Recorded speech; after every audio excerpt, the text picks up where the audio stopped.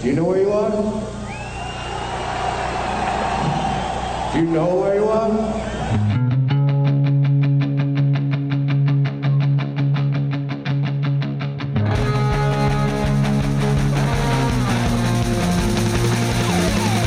This is Appetite for Distortion.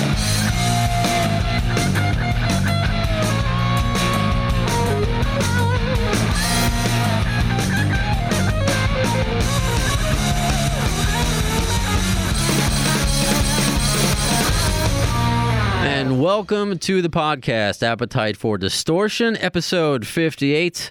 My name is Brandel. Thank you once again to Mike Squires from Duff McKagan's Loaded for making us that rockin' new theme song. What do you think, co-host for the show, Art Tivana? What did you like it? Ripping, man. It was fun. I dug it. Yeah, quick, fast, adrenaline, a lot of fucking, cocaine. I loved it.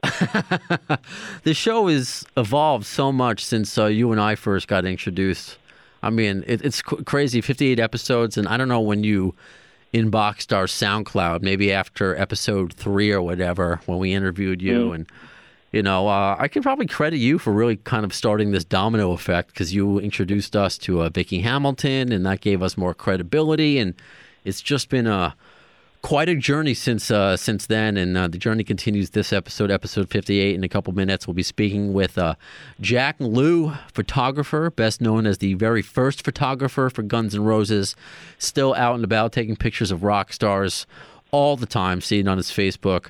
We'll talk to him what he has going on now, and also talk about the making of the book, which has been out for a bit, but he sent me a personal copy that he signed to me. I feel so special. Reckless Road and the Making of Appetite for Destruction, the Mark Cantor book. I don't know if you've read everything GNR, though. Haven't you, Art? Well, I do have a personal copy of Reckless Road, signed by Mark Cantor as well. All right. I think all really hardcore fans probably have something signed by Mark Cantor at this point, since he signs 1,000 things.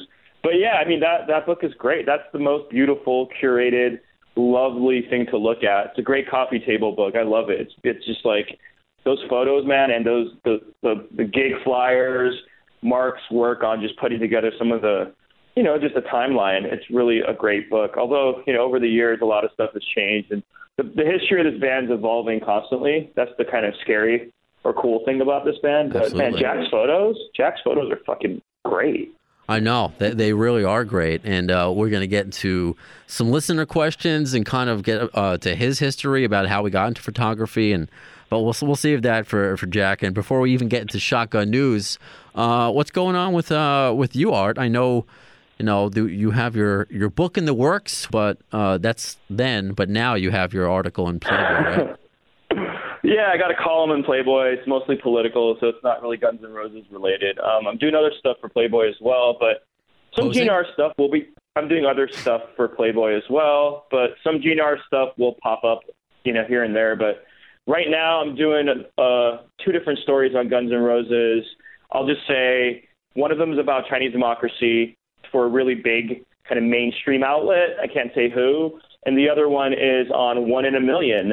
Got to write about 1 in a Million in 1988, 30 years later. So it's a perfect time to touch base on the psychotic episode in history. Absolutely. That's it, man. Hey, and the one thing I want to do is give a shout out, or just raise a question for the fans. If you guys listen to Chinese democracy over the years and have had unique experiences with it, or think it's great or horrible or whatever, just try to shoot me a note, because I'm doing a story and I want to get a lot of fan reactions. So if you have a really strong opinion about Chinese democracy and a personal experience relating to it, please hit me up. I want to talk to you and I want to get your perspective. So that's just my only kind of I don't know. What's the best way for you? Twitter, email? Twitter, yeah. Just come follow me on Twitter and then DM me. It's the best way to reach me. My email I get so many stupid emails that I'll forget, I'll lose it. It won't even stay on my radar. So just get me on Twitter at Art Tivana, TARTTAVANA, at Art Tivana on Twitter. So it's really easy to catch me there. Just follow me and DM me. And you said your last name 2 different ways just now. Yeah, because I don't even know how to say it myself. Yeah, it's I never even knew my dad, so I don't even know my last name, proper pronunciation of my last name. But I do know that it goes both ways depending on who you are and where you're from and how you speak. Fair So enough. I just kind of I just wing it myself, to be honest with you. So. All right, as long as I don't insult you, either way. No, you can say whatever. You can call me whatever you want. You can call me asshat if you want. Totally fine. How about? Totally fine. All right. Well, for this sake, for our sake, now we'll just call you a co-host. How does that sound? Yeah, go for it. All right. So as you're my co-host, you're a part of news. Yeah, so part of Shotgun News, first got to thank Alternative Nation. Brett Buchanan transcribed a couple of excerpts from my last interview with Chip Z'Nuff from Enough's Enough. And Chip is one of the nicest people I've ever spoken to. Really, I didn't know what to expect, and he's just an absolute sweetheart. What a great interview. And Alternative Nation made 2 separate articles about it. And I'm going to play you, actually, Art, a couple clips from it because it goes into a new Steven Adler interview that he did. So I don't know. I know you didn't get a chance to listen to the last episode. So this one was, to give you some context, this was Chip talking about Steven, obviously, and I guess this is when they first, when he first got the call to reunite last year for those one-off shows. And Slash just asked me to get on his bus and go to the next gig with him to Nashville or wherever it was. And I said, well, what are you doing right now? He goes, I'm smoking pot. I go, well, put the fucking pot out right now, okay? So don't get anybody mad at you. Go to the next city, play the show, have a good time, and don't bother anybody. Just play the shows and keep out of the way. All right, so good advice there, okay, from Chip, and especially I'm going to play this next clip, and I mean this is advice Chip has been giving Steven for years, and again this will lead up to this brand new Adler interview that just came out. I tell him on interviews, don't talk about it, don't say a lot of stuff because you don't want to piss off the gang, you know. Show them that those wounds that you've harvested for so many years have healed, and maybe you'll get a chance one day. And the chance did happen because that conversation happened years prior to the one-off shows in Nashville and what was it, Argentina, I forget. And so the recent Adler interview that he did, I want to make sure I give proper credit because I'm all about that. This was in Hysteria Mag, so a print interview. I'm still would love to hope to get Steven on at some point. So this is part of the interview. He goes, if they want me, they know my number. I'm ready to rock. My goal was to finish what I started, and Izzy's too. Iz is just as heartbroken as I am that the 3 of them decided to leave us and bring 3 strangers in. Who are those people? It's just not cool. I mean, what is wow, man. I don't know what he's doing. He's about to embark on his Australian tour with Adler's Appetite. And it hasn't been confirmed, but the way GNR fans are, especially the great ones on my GNR forum, it seems to be the new lead singer of Adler's Appetite is Konstantin Merglis, whatever, the American Idol guy. Right. So that's the rumored guy. There are some photos of his Instagram stories, and they compared the shoes he was wearing to the Facebook Live videos that Adler was doing of his rehearsals. So before we get into Jack in a couple minutes, I want to hear your thoughts on those clips and what's, this recent interview. This is my perspective on Steven Adler has always been the same, which is that he has the absolute right to say whatever he wants, to express himself honestly. And the sad tragedy is we live in a world now where rock and roll has become so much of a business and so much of a corporate entity or a brand that even Guns N' Roses as a band is sort of at this point now where, if Steven says the wrong thing once in an interview about this member or that member, he's like banned for life and you're not getting the VIP wristbands anymore and you're not part of the inner circle. And that's kind of the culture of that's the kind of GNR culture now. It's like you have to speak what they want you to speak and you have to walk the line. You have to be very careful with how you sort of have a conversation about this band or you get disinvited or blocked. You think that's too much? Because in the end, it's just rock and roll. Look, and also, it is just rock and roll. People should just be a little more fucking cavalier about it. And we need to go back to the days where people were a little more fun and easygoing and live and let live. And, it's really sad that it's gone to the point where he can't even express himself without all these people from back in the day, the sort of, people who were in the social circle, the socialites, the ex-rockers, the ex-journalists, and people who have opinions who want to come out and say that, Steven, do this, Steven, do that. It's like Steven Adler was the first drummer I'm not the first drummer, but the best drummer, in my opinion, of Guns N' Roses, and the most important. I mean, he was on that record that Right. changed history, and people talk down to him like he's just like this like hanger-on who was never even part of the band, like he's some groupie. He's not. He was the drummer on the most important heavy metal record probably of the 1980s, and we talk about him like he's some like groupie who hung out backstage and got high with the band, and people need to just like, you know, he needs to shut up about it before he can come back and hang out with them again. No, he doesn't need to shut up about anything. He's a human being who has his opinions, and we fought fucking wars in this country to allow people to speak about things. And now all of a sudden in rock and roll we have to censor everybody. No, I don't think so. Yeah. No. Should he be more respectful? Sure. Should he probably be a little more gracious and you know, a little more, you know. He is at times. I guess it's just like whatever he's feeling. And I also tie in the fact that he's just such good friends with Slash, so it's not like he was a part of this band. He was a part of this family as well. So I think that's a lot of it too. It's not just, hey, I made this great record, you know, that made me rich and famous. It's just like, you know, these are my brothers. That's how he refers to this band a lot. And it was in that interview with Chip. He's like, he loves everybody. He loves Axl. He loves the current management.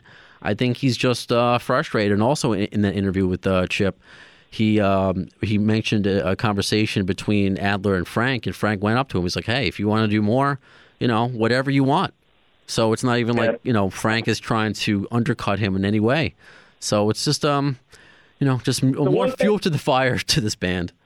The one thing that does bother me about Adler, though, and this is just my personal, like, I'll defend him for his right to speak out and say whatever he wants, and rock and roll should allow that, and that should be fun. But the stuff about these guys being strangers is just complete bullshit. Half these guys have been with the band for decades, and they're just hardworking. What's that? I did think that was unnecessary, that word. I mean, yeah, they're part of the band, and rock and roll bands throughout history have evolved. They've replaced members, and people have come in and become part of that band. These guys are part of the band. There's no question that these are Guns N' Roses band members. And sure, it's not the lineup that the entire world probably really wants at the end of the day. Although there are people I've seen people on social media who want DJ Ashba to come back. That to them is GNR, right? Which is fine. God bless them. Like, they think for them that's GNR because that's when they discovered the band. But you know, whatever. These guys are hardworking guys. I mean, Richard Fortus and these guys are great musicians who brought a lot to Guns N' Roses, and you know, they shouldn't be discounted as strangers. Sure, they're not Izzy Stradlin and they're not Steven Adler, but hell, man, to discount their contribution, their musicianship is just unfair, and it's not very rock and roll of them, to be honest. I hear you. There's only one Steven Adler, and there's only one Jack Lew, right? I believe Jack's on the phone. What's up, Brando? Hey, Jack. I'd like to bring in my guests all nice and awkward. How are you doing, sir? Okay, no problem. Yeah, call it one, and boom. Yeah, no, right on. No, me and my buddy Art Tavana, a journalist, currently a writer for Playboy, writing a Guns N' Roses book, is my co-host for the day. So, Art, you can say hello to Jack if you would like. Hey, what's up, Jack? What's up, Art? I heard your podcast the other day. Oh, wow, which one? The number 10 or something, or whatever it was, with on Appetite for Distortion. Did you like me or hate me after hearing it? I like you. Yeah, I love all the Guns N' Roses fans. Yeah, no problem. I like you. Oh. I haven't met you since you're in LA, right? Yeah, I mean, we talked once, remember? I think you were doing some photo gallery thing, and I called you once about it. And yeah, I think I saw you at, God, where was it? One of those events, one of those various events. But yeah, I'm in LA. Okay. Oh, cool. Sorry, I just don't remember. Sorry about that. Yeah. No, all good, Jack. That's why I liked Jack immediately. For one, sometimes you have to go through PR people, but you were just so accessible through Facebook. Very just down to do the interview. And when I told you who I was, you went back and listened to some podcasts. And you're like, oh, and the first thing you mentioned, like, oh, you interviewed my friends in Paradise Kitty. I'm like, now that's how I know Jack's cool. If you're friends with Paradise Kitty, you're a good dude. I love shooting him. Oh, I'm sure you do. All right, guys, settle down. Hey, in a professional manner, of course. So on the phone with us right now, as we led off the show with Jack Lew, photographer, rock star photographer extraordinaire. best known as Guns N' Roses' first photographer. And that happened because you were friends with everybody, so we're going to get into that story. Still taking pictures. I see you post every day at a different festival, different concert. Very jealous that you get to see all these concerts right up close. And, of course, featured in that great book, Reckless Road, in the Making of Appetite for Destruction by Mark Cantor. And I got to say thank you for sending it to me and also autographing it for me as well. I didn't ask you for either because I'm just not like that. I'm like, oh, can you send it? No, you're like, hey, have you read this book? I'll send it to you. And thankfully, you have a copy. Yeah, it's an expensive book, so I don't know if I owe you anything. No, we're good. We're good. Okay. I never want to be, and maybe Jack doesn't know, so I'll have to preface it with, I am Jewish. So no, this is an anti-Semitic remark. I don't want to be too Jewish and just cheap out on you. So if you, but I appreciate that as well. So Jack, where are you calling from today? Los Angeles, Culver City right now. It's like on the outskirts of, it's right in LA basically. How far away is that from you, Art? Oh man, depends on traffic. Okay. Okay. Could be 25 minutes on a dead day. Could be an hour and a half on a busy day. But basically, Culver City's Venice is the best way to think about it if you're not from LA. Okay. Man, I'm gonna have to get out there at some point. This is horrible. I'm gonna have to. I can't believe you've never been to LA. I think just the way. I mean, because I guess with you being a photographer, your travel is part of your job. For me in radio, it's not. It's just I always have to stay here, and I always have to work holidays. Especially being Jewish, I always have to work Christmas and all the other holidays normal people get off. So normal people. He's in LA right now. Yeah, what is it? Global warming seems to be. It's a real thing. So, is that where you grew up in LA? Where did you grow up? Yeah, I grew up. I was born in LA, so American-born Chinese. So yeah, I'm one of the few that actually born and lived in LA. Okay. I didn't move in. Because a lot of people didn't know it. That's a fair point to make. Because a lot of people we talk to, like Roberta Freeman, for example, she's from New York and she made her way to LA. That always seems to be, the migration. Of course, Axl, infamously or famously, however you want to look at it, made his way to LA. So, I guess, where does your story start? Does it start with Slash and Mark Cantor? Does it start with photography at an early age? Were you taking pictures of butterflies when you were kindergarten, Jack? Where does the Jack Lew story start? Well, I started taking pictures in 1978. There's a local club called the Starwood. And I used to go in there all the time just to take pictures. I shot Randy Rhoads there with Quiet Riot. Wow. I shot George Lynch with some band called Exciter. Your Dawkins friend would love that. But I saw Judas Priest at the Starwood. That was friggin' amazing. Van Halen used to play there all the time. But I used to go in there. It was a crappy club, but that's how I started. In 1978, just a fan, just had my little point and shoot camera. Then I started, the SLR, and used to bring that in and just take pictures. That's how it started. And then, I started with some, metal fanzine pages out there. I forgot what they're called, but back then everybody just had little Xerox fan pages, little booklets that magazines that used to come out, and I started taking pictures for a few of those companies, a few those little magazines. They were freebies and stuff, but that's how I sort of started. What made you want to pick up the camera? If you, because I guess LA, a lot of people did you want to be? Was there any part that you wanted to be a rock star, or did you want to do anything else, or were you born with a camera in hand? No, I back in junior high days, we had to take shop classes, and one of the shop classes was photography. Okay. So so I took that. I enjoyed doing that. Used to go, take pictures for the junior high, yearbook or whatever. Taking pictures of football things, football teams, and that's how that sort of started. And did the black and white stuff. Bought some black and white equipment, enlargers, and did some darkroom stuff in my house. So that's how that sort of started. How were you? Your parents, were they supportive of that, or they were just did they ever think that you can make a career out of this and still be doing it now? It was just a hobby. it's you really can't make any money on this stuff right now. I mean, there's no way you can do it unless you're. Nowadays, everyone wants everything for free. Yep. Mm-hmm. The stuff I have, because back in those days, I used to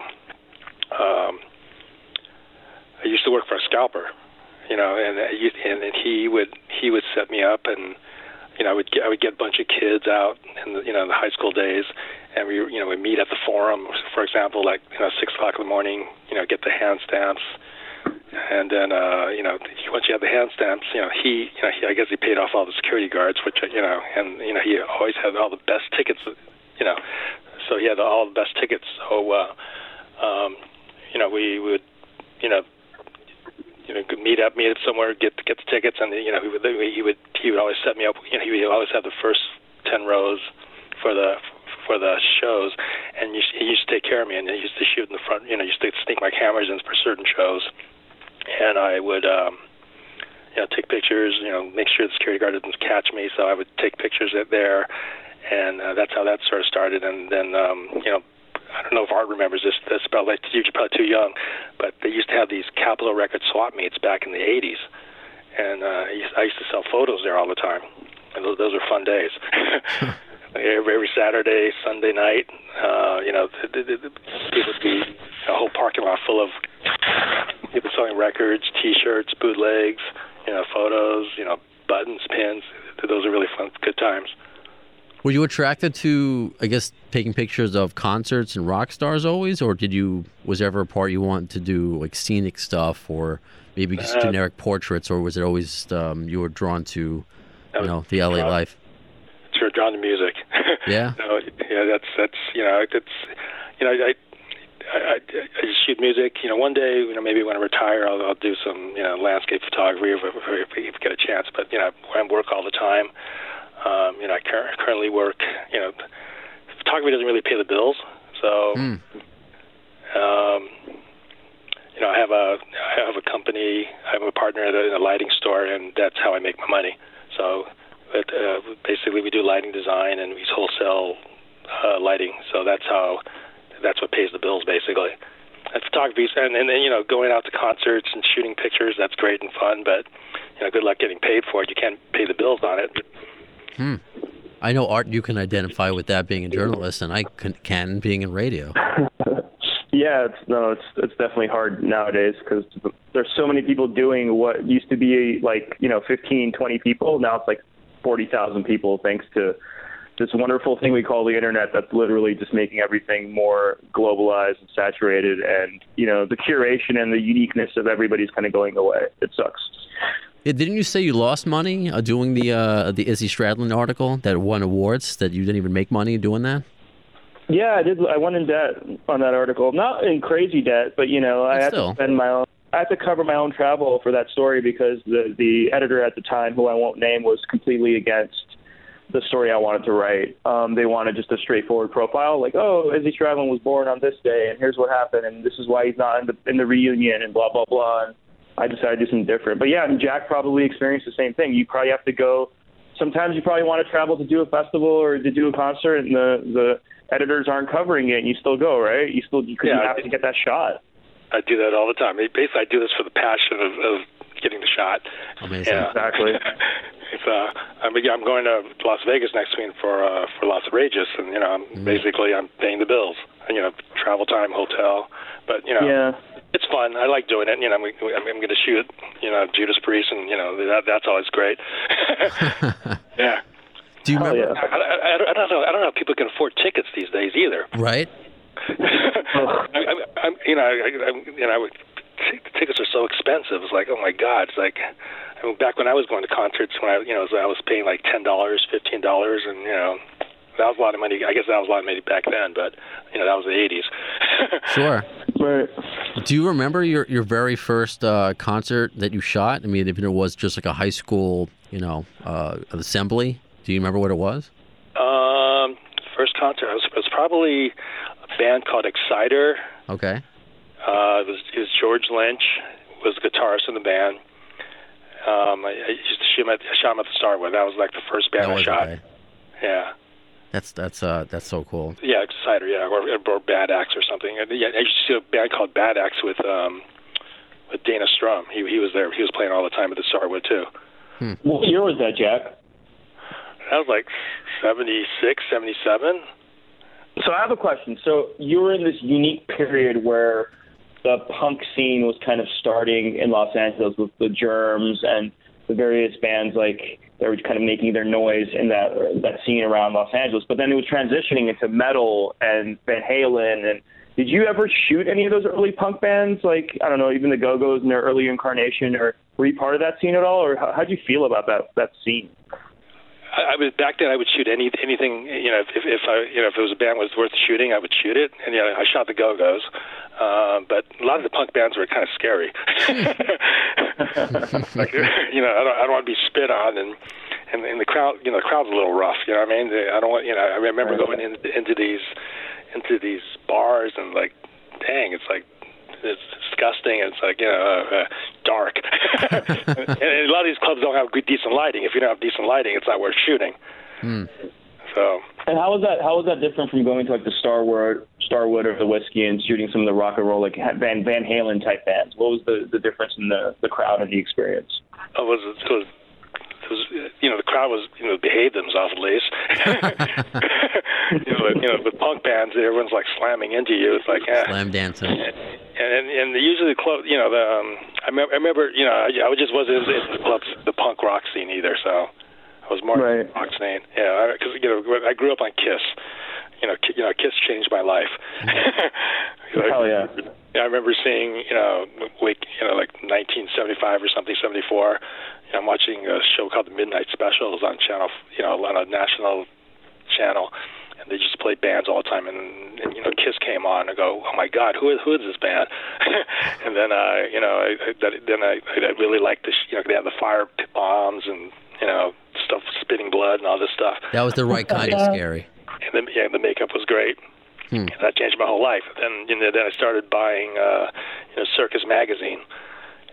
Just to pick out, okay, Kiss. Who else is hot? Then I discovered, Led Zeppelin. Then I discovered, Black Sabbath and Aerosmith.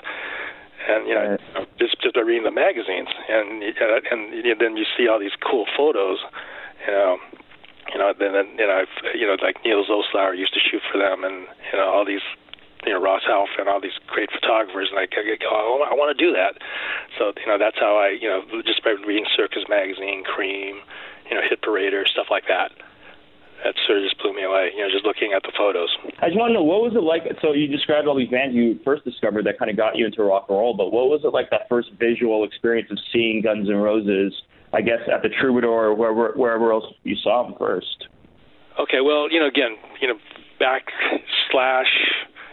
I knew Slash through Mark Canner. Mark, and they weren't Guns N' Roses at that time. You know what I mean? Right. Yeah. It was Saul Hudson. He was a friend of Mark Canner's, and and I would, me and Mark, we always go to shows, and Slash would come along, Stephen Adler would come along, and we would, we always had great seats because we were doing. Ticket scalping and stuff. We were helping our ticket scalper. I know Slash was, Saul was playing guitar, and he started, in some bands called Black Sheep. I shot them. And those days, and it was Black Sheep was okay, but it wasn't Guns N' Roses. Right. And then I guess and then Axl, then Slash would, Slash was always in and out of bands, so he was in and out of all these local bands, and then with Guns N' Roses, with Axl, that sort of clicked, and then Axl came to town, and then that's history, and started, and then the first time I shot them was, back then, I knew how to take photos, so they asked me to. Take some photos, because they were having a local show at the Troubadour or somewhere, and they needed some, shots for flyers. So no problem. So we met at Canner's, and we, took those shots with a car for that's on the cover of what's that out? EP, their EP. We took the shot at Canners on the booth. They just came back from what they call the Hell Tour from going up to Seattle. Right. So they coming back from that, and I guess they needed shots, so I took some quick band shots for the Flyers. Nice. Yeah, I had no idea you took that photo behind Live Like a Suicide. I think it's a Caddy they're on. I don't know what kind of car it is. I think it was like an old Cadillac. It was one of Mark's workers. I forgot his name. I guess he owned that car, and we said, "Hey, let's take Mark, let's take a shot of that car with the band," and that's how that happened. To take a couple of steps back, do you recall the first time that you met Saul? What kind of person he was? Shoot, it was probably through Mark Canner. So right. It was probably me meeting him at Mark's house one day, playing pool. Back at Mark's house, he'd be a pool table, and Slash was a good pool player, and that's how we sort of met. But he were younger than us. I was like 3 or 4 years older than Saul. But I had the car. That's okay. I had the car so I could drive all these guys to see concerts. So we used to go see concerts all the time, and since I had the car, I was the guy that drove everybody around. You were that guy, okay. Yeah, I was the guy. Did you have to be sober as well while everyone else is partying? Or we don't. I mean, I don't know if DUIs last through the decades. I'm not going to hold you to anything, but I don't drink, so and I think I'm allergic to alcohol, so. Okay, sure. But I got so that if I drink, boom, I get plastered or I get turned purple. Okay, fair enough. But back then we were all kids. Sure. And so no one really, they would smoke pot and everything, but that was about it. But and they were all broke too, I guess. They're kids. Did you guys bond over anything else other than the music? You having a car? Was there anything else that maybe you guys developed your friendship around? Like common TV shows or games you would play. Just trying to get a sense of little Mark, little Jack, and little Saul. No, not really, but okay. It was just music. Also Slash had Saul used to date my best friend's girl. Saul used to date my best friend's girlfriend, and I would see him all the time because Saul would stay at her house all the time for a while, and I would always see him there, but we just talked music. Right on. So. Yeah. When did he start calling? Is it later on? Did he start calling himself Slash? For you, because I mean, we all, like Art and I, we've both grown up knowing him as Slash. But I'm just trying to think of like one of my childhood friends. If my friend Chris just all of a sudden he's like, "Yeah, just start calling me semicolon." I'd be like, "What the hell's wrong with you?" Terrible joke, but I'm glad you laughed at it. But do you remember the time where he just started referring to him, or people started calling him Slash, or is he Slash to you, or do you in your head when you think about him, do you just consider him Saul still? It's Slash now, but but every now and then I would call him Saul, but it was basically Slash. It's not Slash now, but I'm trying to remember when that happened. It probably happened. Shoot, I really don't remember when. Probably when Guns N' Roses started happening. Okay. Did he care? Like, was it a situation where if you were at a bar and you're hanging out and Guns N' Roses was kind of taking off and you're like, "Hey, Saul," he'd be like, "No, my name's Slash." Like, did he ever take offense to being called Saul? No, he doesn't. Okay, because I would deal with radio people who would be like that. Like, my name is Brandon. I don't mind if you call me Brando or Brandon, whatever. I don't correct you. If anything, I actually prefer Brandon because I always would use the joke. Like, I'm not Axel, I'm not Slash, I'm not one of these famous people. I'm just a, little scrawny little Jewish kid. I don't need to have a crazy name because it sounds better on the radio. Brandon. But I remember this one kid I worked with, his name was Jason, and his radio name was Roach. And and then one day he's just like, "Yeah, can you just start calling me Roach?" I'm like, "No." All right. No, I'm not calling you that. To me, you're not anybody. So there are people who are like that. So that's kind of like why I asked that question, because you never know. I always remember that Dana Carvey skit when he's talking about how do you go from Gordon to Sting? Who's got the balls to tell their friends to call them Sting? Bill Bailey, of course, to Axl Rose. It's just interesting how those transitions are made, around their friends, the people who know them, not just in the mainstream. So then take us to, I guess, the first time, like when you met Axl, or unless we're missing anything in the story of Art, if there's something that I'm missing, the first time because you said Slash was in and out of bands, and then it clicked with Axl. Did it click for you as well? Did you see something different? Well, yeah. In the first shows, they were, they were okay. Okay. Then I learned more of their songs. The first time you see them, you don't know the music. But they had a certain sound and a certain look that was kind of unique back then. Mm-hmm.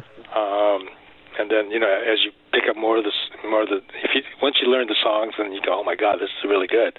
I wish I took more photos back then. Film was expensive back then. Mm.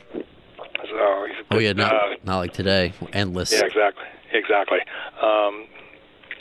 But when like after like maybe the six, after they start playing, after a while, they, the word got around that this is the band you should check out, and they started playing and packing clubs, and oh my God, it's like and Axl had a really good energy with him. He was a great performer, and he had a really unique voice, and he sounded different from other hair metal bands back then. Jack, from your perspective as a photographer, so you're up close to all these different bands. I'm sure you probably shot like Cinderella or Faster Pussycat, all these various bands. What was it about Guns N' Roses that visually was so special? I mean, obviously it's the band you prefer to shoot the most, but what was it about their look and their stage presence that kind of captivated you more than any other band on the Strip? I mean, it's just watching the energy from them.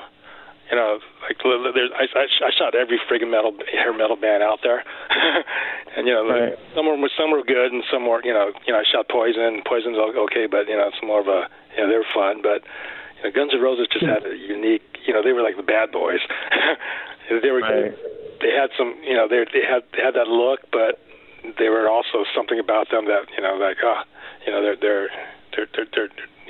they're bad guys, But what a band! And you're shooting them at Canners. You're obviously it's a more personal environment, right? You're telling them how to pose, or you're giving them ideas on what to do and what you think might look cool. How was that? Just take us into that moment where you're standing with these guys in front of Canner's Deli, in front of that Cadillac, and what's going on? Are they telling you what they want? Are you giving them advice? Are there particular shots they won't?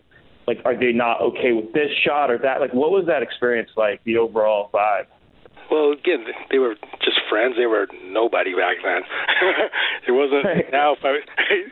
Now it would be totally different. Now they wouldn't do it. But back then they were just five guys just to get some flyers. I just happened. I got lucky. So you're just looking for generic photos, or is there something that you wanted? No, they needed some band shots, and the car was a unique shot. That was kind of really cool. We just happened to have a cool car that we could take a shot with. The booth shot's kind of different too. Right. That it's Mark's restaurant, and that's a unique shot. And we took some shots back in the alley. But again, they were just five guys that were friends. Right. Which one of the members was to you the most photogenic, or the most that you really wanted to pull away and do a one-on-one with? Who was the character for you in those first days? Maybe you had them lie down on the couch and put the Heart of the Ocean around their neck. Axl had some style. Axl was when I shot those shots on the couch shots, Axl he was the coolest of them. The Slash shots, just looking sort of drunk and stuff, and I would redo those now. But the Axl shots were probably my favorite shots. Steven was the friendliest guy in that whole batch. for sure. He still seems like that. There's always been conversations behind the scenes of like GNR took a lot of their visual cues from Izzy and some of his style and the stuff he was doing early on, and they were all developed by the kind of fashion and the vibe he brought to the band. Did you notice that, or did you feel that when you were shooting them, or did they all have their own unique look and vibe? I think Axl directed more of the pose. I don't know. Oh, nice. Okay. Yeah, I just don't remember that. That was 40 years ago. Sure. Yeah. Do you because you mentioned Steven being like the friendliest guy, and he's been in the news recently. Can you take us back to when? Because of course we just asked about the first time you met Slash. The first time you met Steven. Because Steven was always the Slash. He was the nicest guy out of the whole batch. He was always friendly, and he's always, he was just a cool dude. And I shoot Steven every now and then because as there's Appetite, they're always playing around LA, and then they're playing next month. So hopefully, I should get approved for that. Shouldn't be a problem. Oh, you're going to be doing the May 10th show at the Whiskey, right? Yeah, exactly. And then I guess London's London Slash's son's band will play, so I'll be there for that. Yeah, Classless Act. Did you ever imagine, not only shooting Guns N' Roses, but shooting one day Slash's kids band? Nope. Yeah, I guess he's a drummer, right? So yes. Yeah. That should be, so that should be different. Yeah. Do you have any thoughts about what Adler is doing now with Adler's Appetite? And he had the couple of the reunion shows, a couple one-offs that he had, and I don't know, just recently, and it came out when I interviewed Chips Enough that there still is some. I don't know. I read it before you came on in a recent interview that I don't know. He wants it to be him and Izzy again. He referred to the other members as strangers, but there will be times where he praises Frank, he praises Richard. So I don't know if you have any thoughts on just in general. I would love to see that. I mean, it's great with Duff and Slash, but it would be even better with all 5 original guys. I mean, they can do a whole new world tour and make another batch of money. That's what they should do. Have you seen? I love to see that. Have you seen the new any version of ever since the Appetite 5 broke up? Did you ever see Axl, whether it be with Buckethead or with DJ Ashba? Did you ever go to any of those shows? Yeah, I shot those. I didn't shoot those shows, but I saw the shows. What was that? Like 2000. I saw 2006 or something. They played Glen Helen's Arena or something. That was the last time I actually spoke to Axl. Okay. That was like 2006. I think it was they call it Inland Invasion or something. I can't remember. I know Bumblefoot was in there. Okay. I'm trying to remember who the guitarist was. was DJ in the band in 2006? Was it? Or was it Buckethead?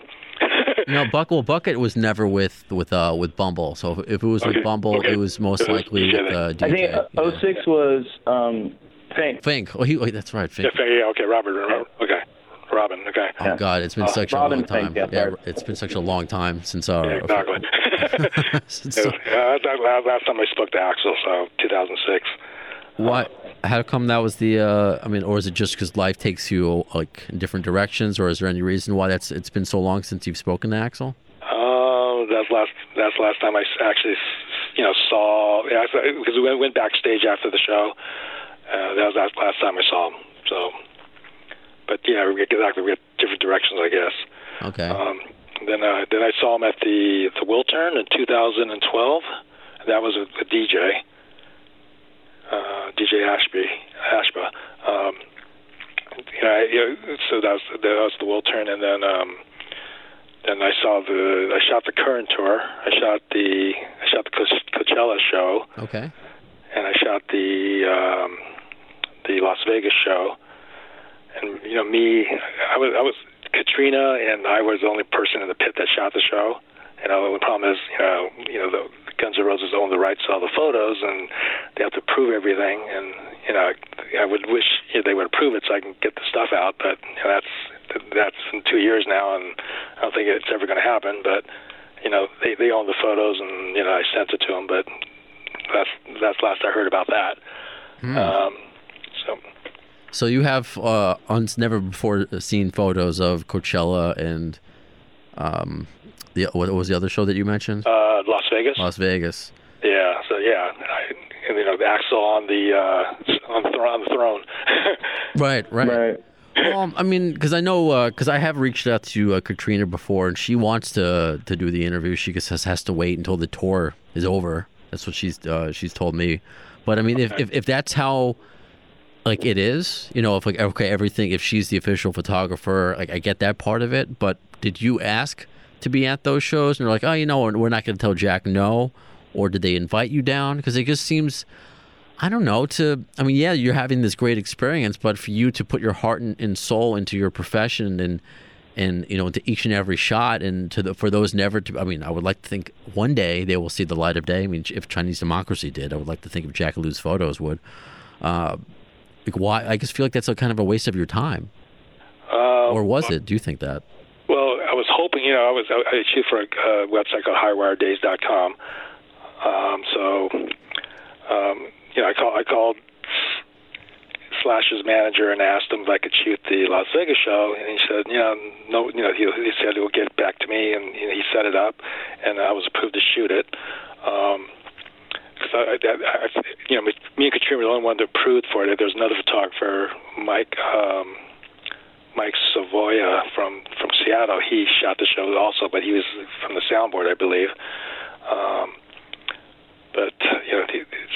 Slash approved that one, and then I got approved for the Coachella show, and that was kind of cool, shooting Coachella. Sure.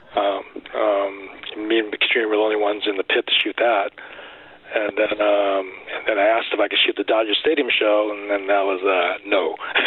So that's the end of that. So. I'm just trying to think of wondering why. I mean, was Slashes maybe just doing you a favor as an old friend, like, hey, you can be a part of this, but again, just to, you might as well have no film in your camera to do that. I don't know. That sucks. I hope, because obviously, there are so many different Guns N' Roses fan sites out there that, all these unseen photos, and everyone goes batshit about them, especially the ones that Raz Q has put out in recent months. And people love them. So I hope that they get seen, not just for the fans' sake, but for your sake. I mean, if you're putting all that blood, sweat, and tears into your work for not to be seen. Right. If they could have just invited you down to say, like you mentioned, the other photographer could be from the soundboard. You didn't have to be down in the pit. They could have just said, like, hey, just enjoy the show from the pit. I don't know. Yeah. So, I got my 3 songs, and then, went back to the seat and watched the rest of the show. And this show's amazing. It's a great show. Hey, Jack, do you have anything in your sort of private collection, I guess, from the 80s of GNR or any of the band members, like Polaroids or cool photos that you plan on maybe one day putting out as a book or a gallery or something, stuff that you've never put out there before? Yeah, there's more shots in my file cabinets, which no one's ever seen. Very cool. Is there something you can describe that you think is really cool that you think people are going to really want to see? Well, it was just the Club Day shows. I shot all the Club Day shows, and then they sort of blew up. And at that time when they got big, I was started the process of working and going to school, and I just didn't have time to do the music photography. I took a sort of hiatus. I stopped shooting like in 88 or so, and I was just, concentrating on work. And, that's when they sort of blew up, and it's like, I don't have time to, go, to shoot them. But, I should have done it. That would have been, that would have been great. But I just didn't have the time to do it. Right. That actually leads me to a couple of Art's question leads me to a couple of fan questions that I got for you, because you have plenty of fans out there, Jack. This is from one of our good listeners, Johan from Sweden. I mentioned last episode another Johan, but I want to make sure I get it correct. That Johan was from Venezuela, so I apologize. This one is from Sweden. We have fans all over. or I should say GNR's fans all over. We just happened to corral them somehow. He wanted to know if you still have some of the original negatives of the. Yeah. I still have them. They should be in a museum somewhere, or they stayed in the Jack and Lou Museum. In a file cabinet. I got slides and there's a lot of stuff that's never been seen. Some of the stuff I did, I gave the Slash and I never got back, but I still have plenty. Okay. But I still have the negatives. Awesome. Negatives and slides. And you also want to maybe you answered it before. What kind of film did you use? Back then, I think I was using like Fuji 1600. Okay. Color film. Okay. Yeah, he was a photographer as well, so he wanted to know what camera you used, what film you used. Yeah, I was using an Olympus OM1 or OM2 and OM10 because sometimes I would sneak cameras into shows, and that was like the smallest SLR that was available, and that was good. So that's what I was shooting a lot with. All right. Another question we got. This is from last episode because I try to change up the co-hosts, and sometimes I invite fans on. So last episode was Remco from the Netherlands. He sent in a question. So obviously you started very young when you started shooting photography. And I'm assuming, like we all have, Art with his writing, me in radio. We develop our profession over time. So what is the one thing, that your style or your way of work that has changed or perhaps has never changed? So both of those. I don't think it's ever changed. Yeah, I like that circus magazine look, that tight shot look. That's what I prefer. So I think that's my style. Again with brand new equipment, fisheye lenses and stuff like that wide angle look, that's great too. The only problem is, when you're shooting a show, you have 3 songs and and you're fighting with 20 photographers in the pit, and sometimes you can't move around like you used to. In the old days, there's 3 photographers. And there's nobody there, and you can move around. But now these days, when you're shooting a show, there's 12, 20 photographers in a tight pit, and there's only so much you can move around with. And back then the lighting was great because back then they used to have spotlights on everybody. Now these days everybody's all these bands are doing backlit lighting, strobe lights, and the LED lighting sort of sucks, but. The lighting's a little different, but back then with spotlights it was easier. but now again back then you need to know what you're doing. Because you take the picture with film, you don't know if it came out until you develop it. True. Now digital cameras, it's a lot easier. So that actually was one of Johan's follow-up. So how soon after you would take a shot of GNR or the Go-Go's, would you develop it? Would you go right after, oh my God, I got this? Or would you kind of shoot a bunch of concerts and wait a week and get them all done at once? I just dropped out. I had a friend that used to work at a 1 Hour Photo. Oh, wow, okay. That helps because he would take care of me. So I just dropped the photos off. I have it in next day or two. 1 hour. How times have changed. Unbelievable. And when you think about it, it's really not that long of a time, but it is and it isn't. Yeah. Photography was expensive back then. When you're 18, 20 years old, it's like now with digital cameras, it's easy. Jack, does that bother you that how easy it is now, especially with all these amateur photographers who can just put an Instagram filter on something and just claim that they're It doesn't bother me, but it's a lot easier. Everybody that has a camera is a music photographer these days. Right. So, half these people probably never shot with film. Mm-hmm. Yeah. So film is now you can be in the in the pit. You can get 300 shots in 3 songs. With film, it's like click, 36 exposures, then you have to change it. put another roll, you'll be lucky to get, 2 rolls. I got a question, just for sort of history clarification. How many photos do you think you shot of Guns N' Roses? Is it in the, I mean, I'm sure it's in the thousands, but I just want to know how many you've shot. And then of those, is there a photo that you feel is your favorite or the most iconic that you would sort of display as the photo you took? How many photos do I have? I probably shot 30 of the club shows, and that was like the whole show. But back then it was like I would shoot 4 rows, and that's maybe 100 exposures. So. And those clubs are kind of packed. You couldn't really move because when you're at the Roxy, you can't really move. when you're right. So it's like you just sort of stand in one position. But I have a few thousand. But is there a photo from those that you would pull and say this should be on the cover? This is my greatest shot of GNR. I don't know. I love the shot of Axl at the Roxy shot. I love that shot where it was in what magazine was in Rolling Stone. Can you describe the photo?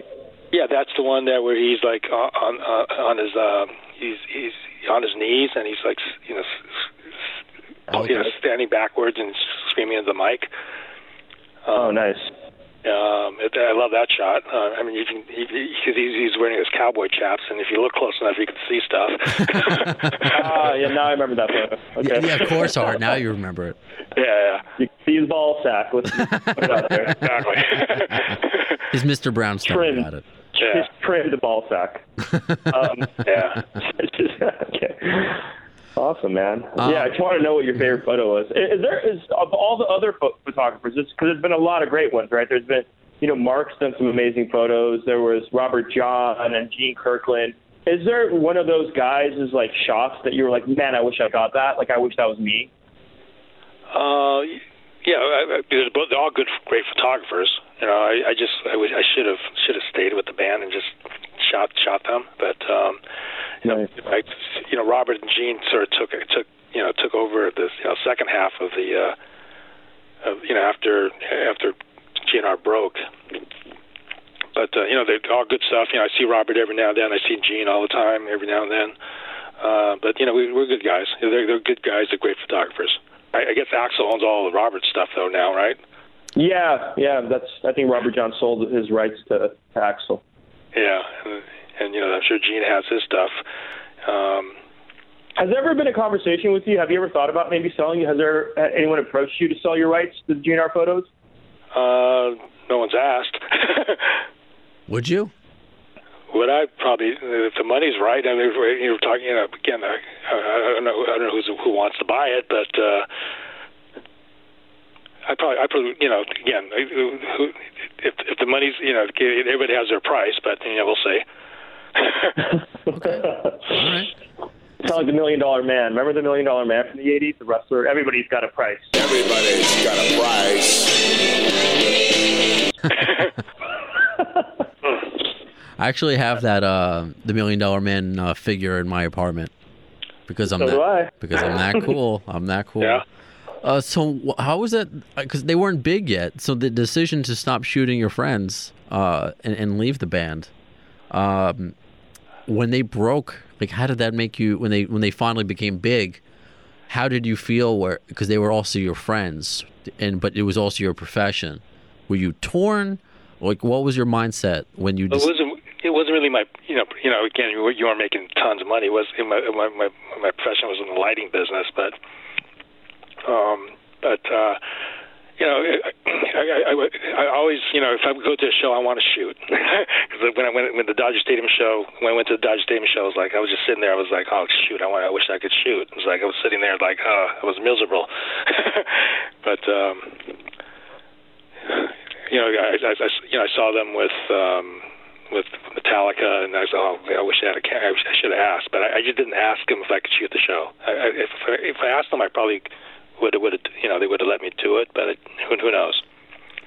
But I mean, when they first became Guns N' Roses, and they were on the tip of everyone's tongue, and you were no longer, I guess, part of that gang. I mean, of course, some friendships still last. Did that bother you that you weren't their photographer anymore, or you were just happy for your friends being? I was happy for the guys. Okay. I would see them all the time. I would go to the shows. I just wasn't taking pictures. I just sort of wasn't taking photos. Okay. Fair enough. Yeah. And speaking of friendships, I mean, I don't know too much behind the story of this question, but I want to do the fans right. This is from Michael Kane on Facebook, and I know it all stemmed from your friendship with Mark Cantor, and in your book, Slash praises his friendship with Mark, but there was a recent interview with Doug Goldstein that he said that Slash doesn't really talk to Mark anymore. I don't know if there's any truth to that. I'm just doing my due diligence and going through the fan questions. I don't know if you know anything about that. I know. I think they text each other all the time. I know Mark didn't see any of the new show, the new tour, because they didn't invite him. But Mark, just ask them. They'll probably get you in. But he didn't bother asking him because they didn't invite him.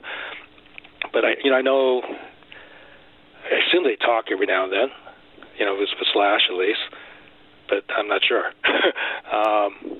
I know Alex Cantor, Mark's son, went to the show. Okay. So I know he went to the shows, and they got him in. But I know Mark didn't see the tour, and I go, Mark, just ask the guys, and hopefully they'll get you in. But he didn't ask. You find that stuff, because Art and I were talking about that before you came on. Do you find the politics around this band silly? Because yes, there's a business involved, but it's also, it's rock and roll, and a lot of these, Slash and Steven, and Mark and you've been friends since high school. Do you have an opinion on that? Yeah, there's politics in it. Yeah. It's probably the management that's managing them. We were planning to have a GNR gallery back in right before the Dodger Stadium show. We were gonna have a gallery show just to promote GNR, and me, Gene Kirkland, Gene wanted to do this gallery thing, so we were going to do it at Cantor's, and we promoted it, and we getting the photos ready, and then the management said cease and desist basically, so they told us not to do it. Do you know why that would happen? So I actually went to there was another kind of ad hoc version on Hollywood Boulevard, I think, off Hollywood Boulevard that I went to, and I saw a bunch of, it was just Gene's photos, I think. Yeah. Were you were there, right? I saw some photos of it. I didn't go to it. I should have, but I didn't. Do you know why GNR would have that sort of Cantor's Deli photo gallery thing shut down? Because I was really excited about that. I was going to go to that as well. Was there did they give a reason, or was it just the photo rights are not yours? What was the reason for that? Can you talk about it? Well, I think they had a pop-up store. I heard they were having a pop-up store at the same time. Right. And I guess they didn't want to compete with us. But who's going to? Everyone's going to go to the pop-up store and buy stuff. They could do both. You could do both. They just asked us to cease and desist, and said, okay, I want to keep the band happy. Gene wanted to do it, and but I was out of it. I said, if the band wants us to do it, stop it. I'm out. So if you want to do it, Gene, you can do it. But I don't upset the band. I see. Would you ever want to be involved in any sort of? I know the Appetite 30 happened. To have the original, and you are part of that original history that fans love so much. I mean, is that something that you and Mark would talk about? That you would, get the old gang back together and take original photos and maybe recreate some of these? I would love to do it. Yeah. I would love to do it. Because you see that a lot now with sitcoms, reunions, and they'll go back to the old set. I mean, they just did it with the Sandlot, right, Art?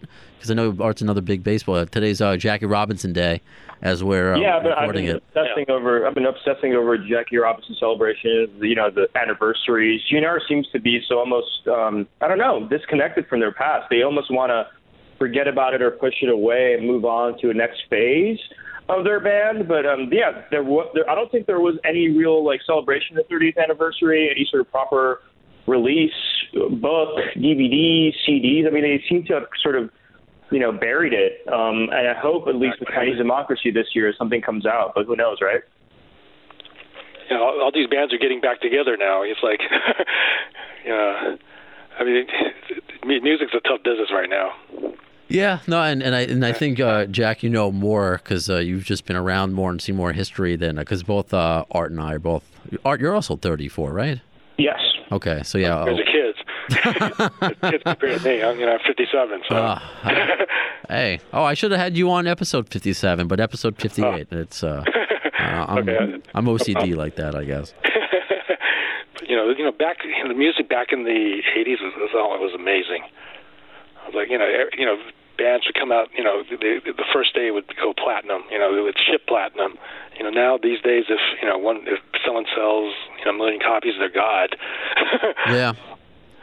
Who's your favorite band to shoot now? I love your profile picture, you and Lizzie Hale. I love Lizzie.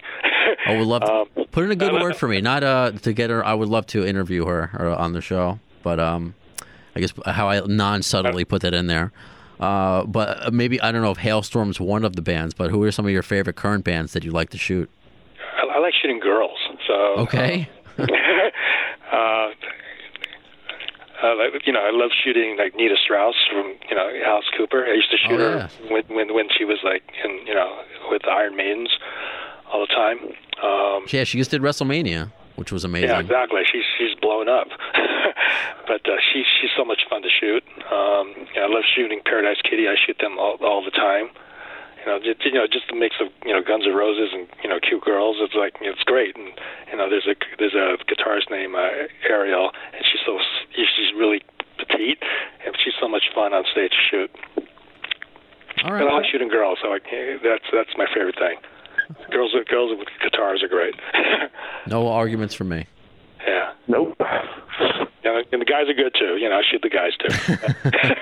No, it's off limits. I got you. Yeah. So, I mean, like we kind of know what you're doing now because you've been sprinkling it in a little bit. I mean, you have your lighting business. So please feel free. I mean, if you want to give them a plug website, if anyone wants to use your services. It's called Fire Ltd. We do lighting design. I've been doing lighting for 35 years. We do lighting design. We sell lighting equipment. If you need lighting, let me know. I'll take care of you. Awesome. But we do a lot of we do like major. There's a lot of rock stars that we do, but I can't say who they are. But but we're pretty well known in LA. So. Right on. And then the website you mentioned before was the Highwire Days? Yeah, highwiredays.com. Okay. I've been basically shooting for them for a while. It's fun. Ken Morton gets me. He's the editor. We cover local bands. We cover tribute bands. We cover major bands. We do a mix. A lot of these websites they just shoot big bands, but we do everything. Last year I shot like over 800 bands. Wow. So. Is there one show that sticks out to you, what Guns N' Roses or not, that like this is maybe the pinnacle of my experience of being a photographer, a rock photographer? Might be. I'm sure might be picking like your children. I don't know. You've been to so many. One of my favorite shows was the what show was that? Cow Jam. It was like back in I'm having a mind blank here. Clearly one of your favorites. Us Festival. Okay. Us Festival in like '83 or something. Who was on that? It was like Van Halen was headlining. The metal day. They had different days. They had a new wave day, a metal day, and a rock day. And, the metal day was great because it was Van Halen, which Eddie's like amazing. Back then, now it's totally different.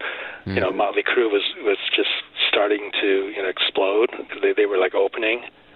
And Nikki Sixx and Motley Crue back then was like one of their favorite bands to shoot because they used to shoot them all the time in the clubs too.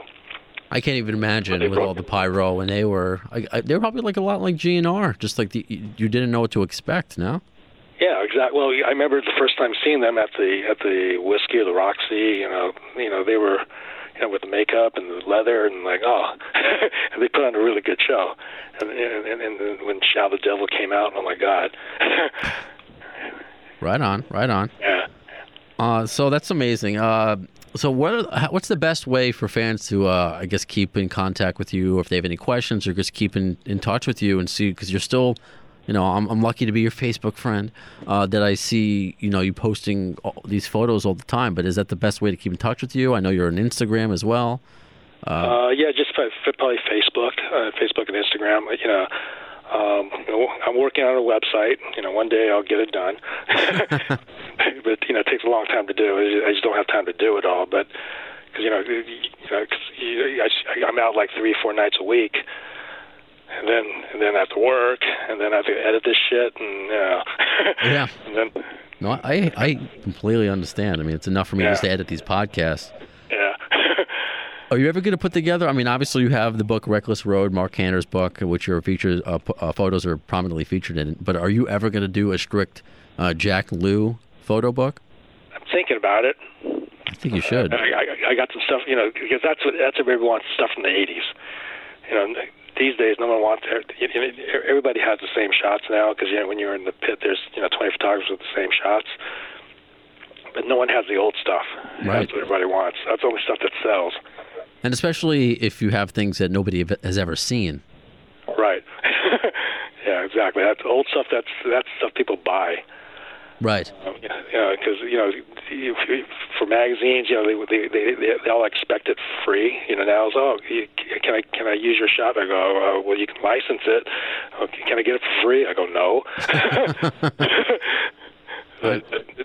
Yeah, that's how you make your living. Yeah, that's what. No, it's the little you make from photography, but yeah, exactly. But I actually sell some of the old stuff through rock paper photos and galleries and stuff. But that's the only thing people want. The magazines would call me every now and then for the old stuff, but these days no one wants the new stuff. Everybody expects it for free. Well, I'll combine all of it. If you are ever out here in New York City, maybe I'll have you take some photos of me in the radio studio doing a podcast, and I'll pay you for it. So we can combine. I'll do it free. I don't care. Oh, all right, sure. Yeah. Well, as I mentioned, I'm Jewish, so free is fine for me. No, but I was trying. You're in L.A. We'll take you to Canterbury. Lord loves that. Yeah, you come to L.A. and I'll take you out for lunch. We'll go to Canter's. We'll sit in the GNR booth. Oh, now I got to do it, man. Now I got to take a field trip out to L.A. Yeah, you should come to L.A. I will. Yeah. I will. Do the Guns N' Roses tour or whatever. I heard there's a. I don't know if it's still happening now, but they used to have a bus tour that used to take you all the Guns N' Roses places. Oh, really? I don't know if that's still happening. I know that happened like 2 years ago. I don't know if it's currently still happening. Art, do you know anything about that? I heard about that. I don't know if it's still happening because I would have probably been asked or had a friend who wanted to go with me. But I don't know. Hell, if it's not happening, I'll recommission it and I'll do it myself. Art will be like the GNR Uber. Maybe they don't do that. Yeah. Dude, great idea. Jack, I'd love to. By the way, Jack, I'd love to talk to you one day about my book. If you ever want to grab a coffee, it'd be fun. Sure, we'll talk. No problem. Just let me know. Yeah, well, yeah. That's actually that was one of the big things I do want to talk about. That'll be between you and Art and Jack. The process of putting together Reckless Road. Like how was that for you? Or was it mainly just a Mark Canter vehicle, and you just supplied him with the photos? Like how did that process come about? Because I know Art has been working on his GNR book for a few years now, and it's going to be amazing when it comes out. Yeah, it was mainly a Mark Canter thing. I just supplied the photos to him. Because Mark, spent hours doing that book, and it took him, years. And I would see the scraps, and we talk about it, and then one day it finally came out.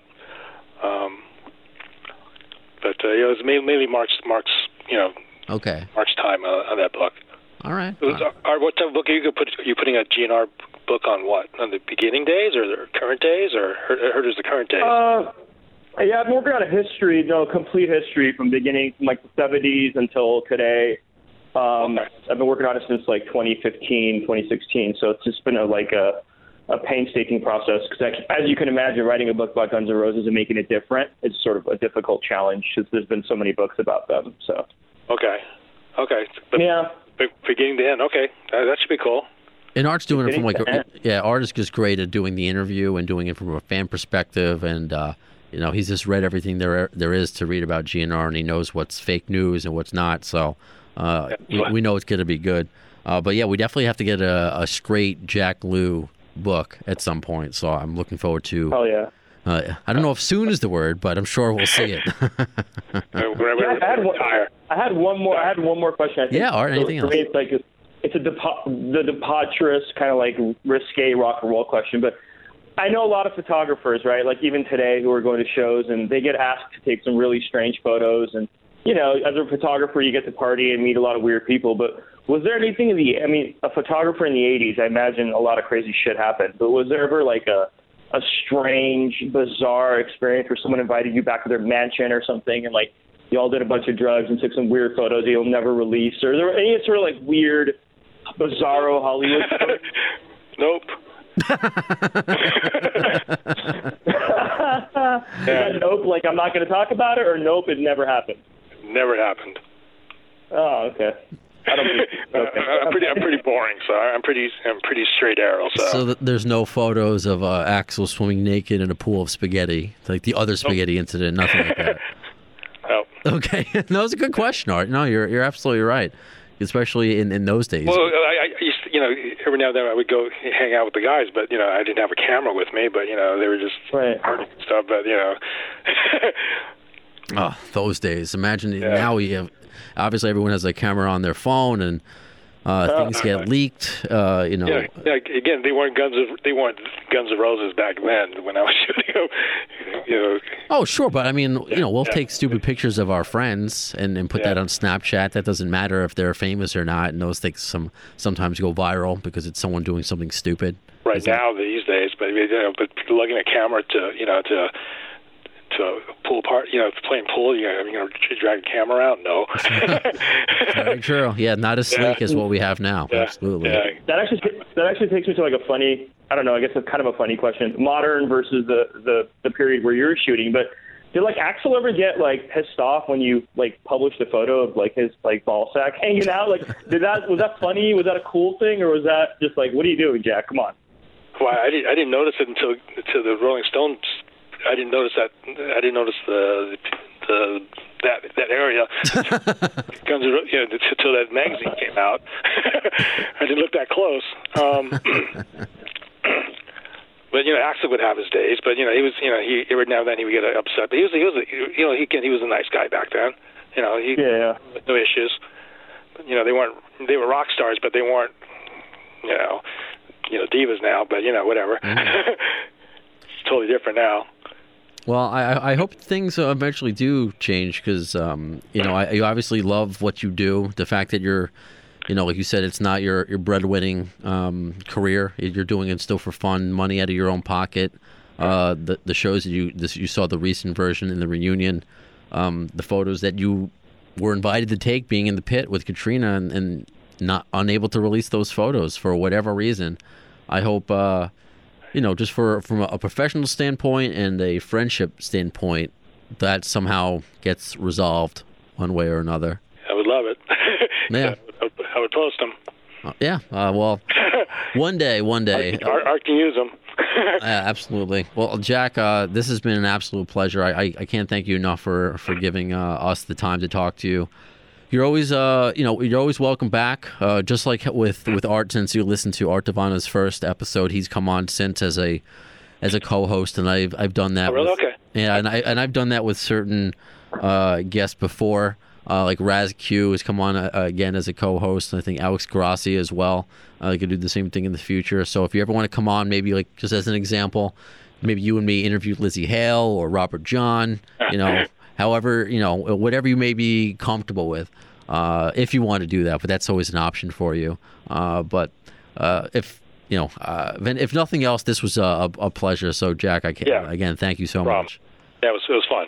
Cool. I'm glad you had a good time. All right, Jack. Thank you so much, man. Have a great one. All right, buddy. Take care, man. Hey, guys. So, Art, what did you think, man? That was awesome, man. Jack's a great guy. He seems really humble and really nice, and I just wish he was more of a psychopath in the 80s and got fucked up and took some really gnarly photos of naked chicks backstage. But hey, we'll live with the badass photos of the Guns N' Roses and Axl's crotch shot that I didn't know he actually took that photo that I've looked at a million times. It's kind of cool to know that he took that photo where Axl's leaning back in his assless chaps, and you can see I think it's his left nutsack. So there you go.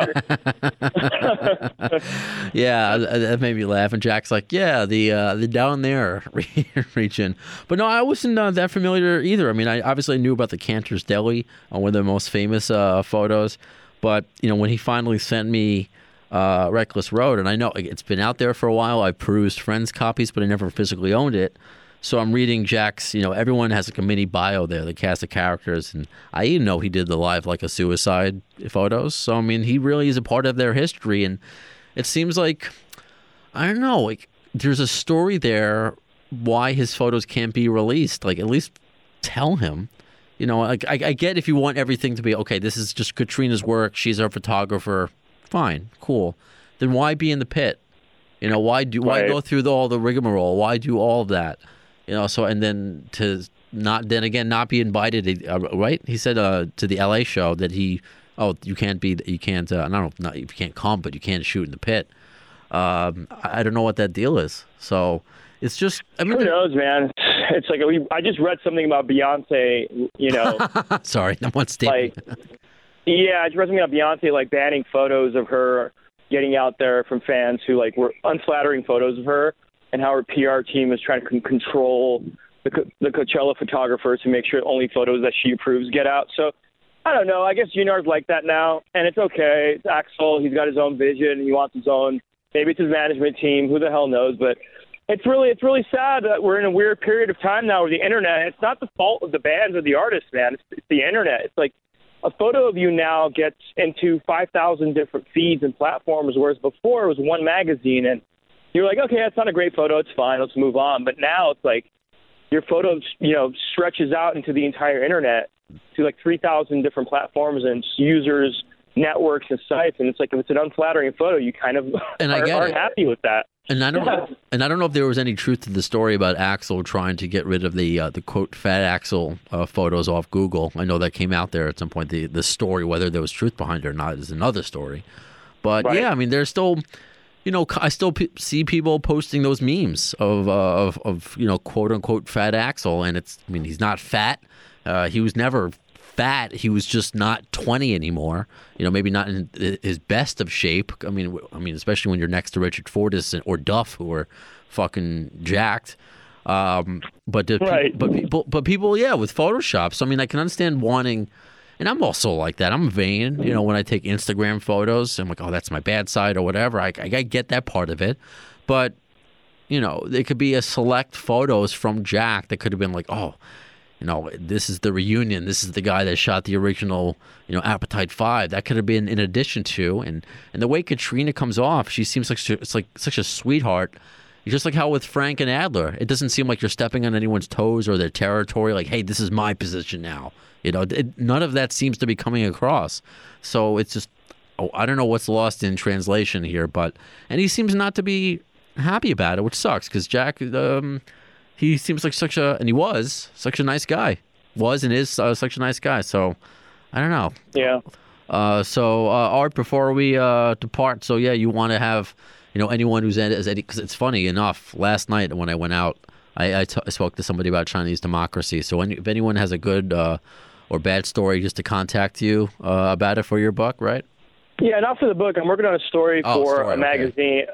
Yeah, for a magazine. I don't want to say who the magazine is, but yeah, it's a pretty big story on Chinese and the history of Chinese democracy. And I'm kind of going through a lot of different, sources. So I'm talking to producers who worked on it. I'm talking to musicians, fans, collectors, reporters, anything. So if you have a unique experience or an artifact or a story that sort of is different than just, a review, I don't want someone to just tell me they like it or don't like it. But if you have, if you remember going to Best Buy and buying it and what you thought about it or something cool like that, please do reach out to me. I want to talk to a bunch of people. Right on. Well, Art, it was great to catch up with you. I know we chat on social media, but this is how we first met, was through this podcast, which is now concluded 58 episodes. And that's when I first started to realize what this community in this podcast could be when you just randomly found us, and me respecting what you do work-wise, and all your compliments always meant a lot to me. So it's just it's very cool as we slowly but surely approach episode 60 or whatever. But not there yet. Next episode, I do know we're going to be interviewing Johnny Kelly, former drummer of Typo Negative, and the GNR tie is, of course, he's now touring with Hookers and Blow. With Dizzy Reed, yeah. So it seems like we've interviewed almost everybody from Hookers and Blow. It's crazy. All these side characters in this GNR universe. Yeah, there's the Marvel DC universe. We're doing the GNR universe. That's what we're doing. And a lot of cool things on the way. Also, Appetite for Destruction, the band, the tribute band. I think that's going to be coming up in a couple episodes. I think that might actually be episode 60. They're going to be performing some songs for us in studio. Maybe we'll do some Facebook Live, have some fun with it.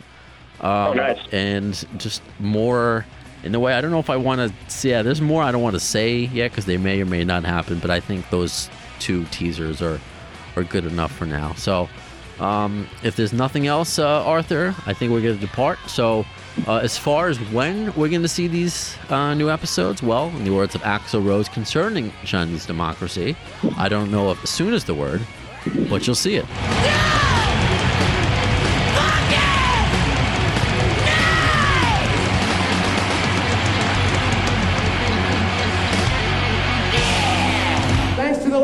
Security, I'm going home.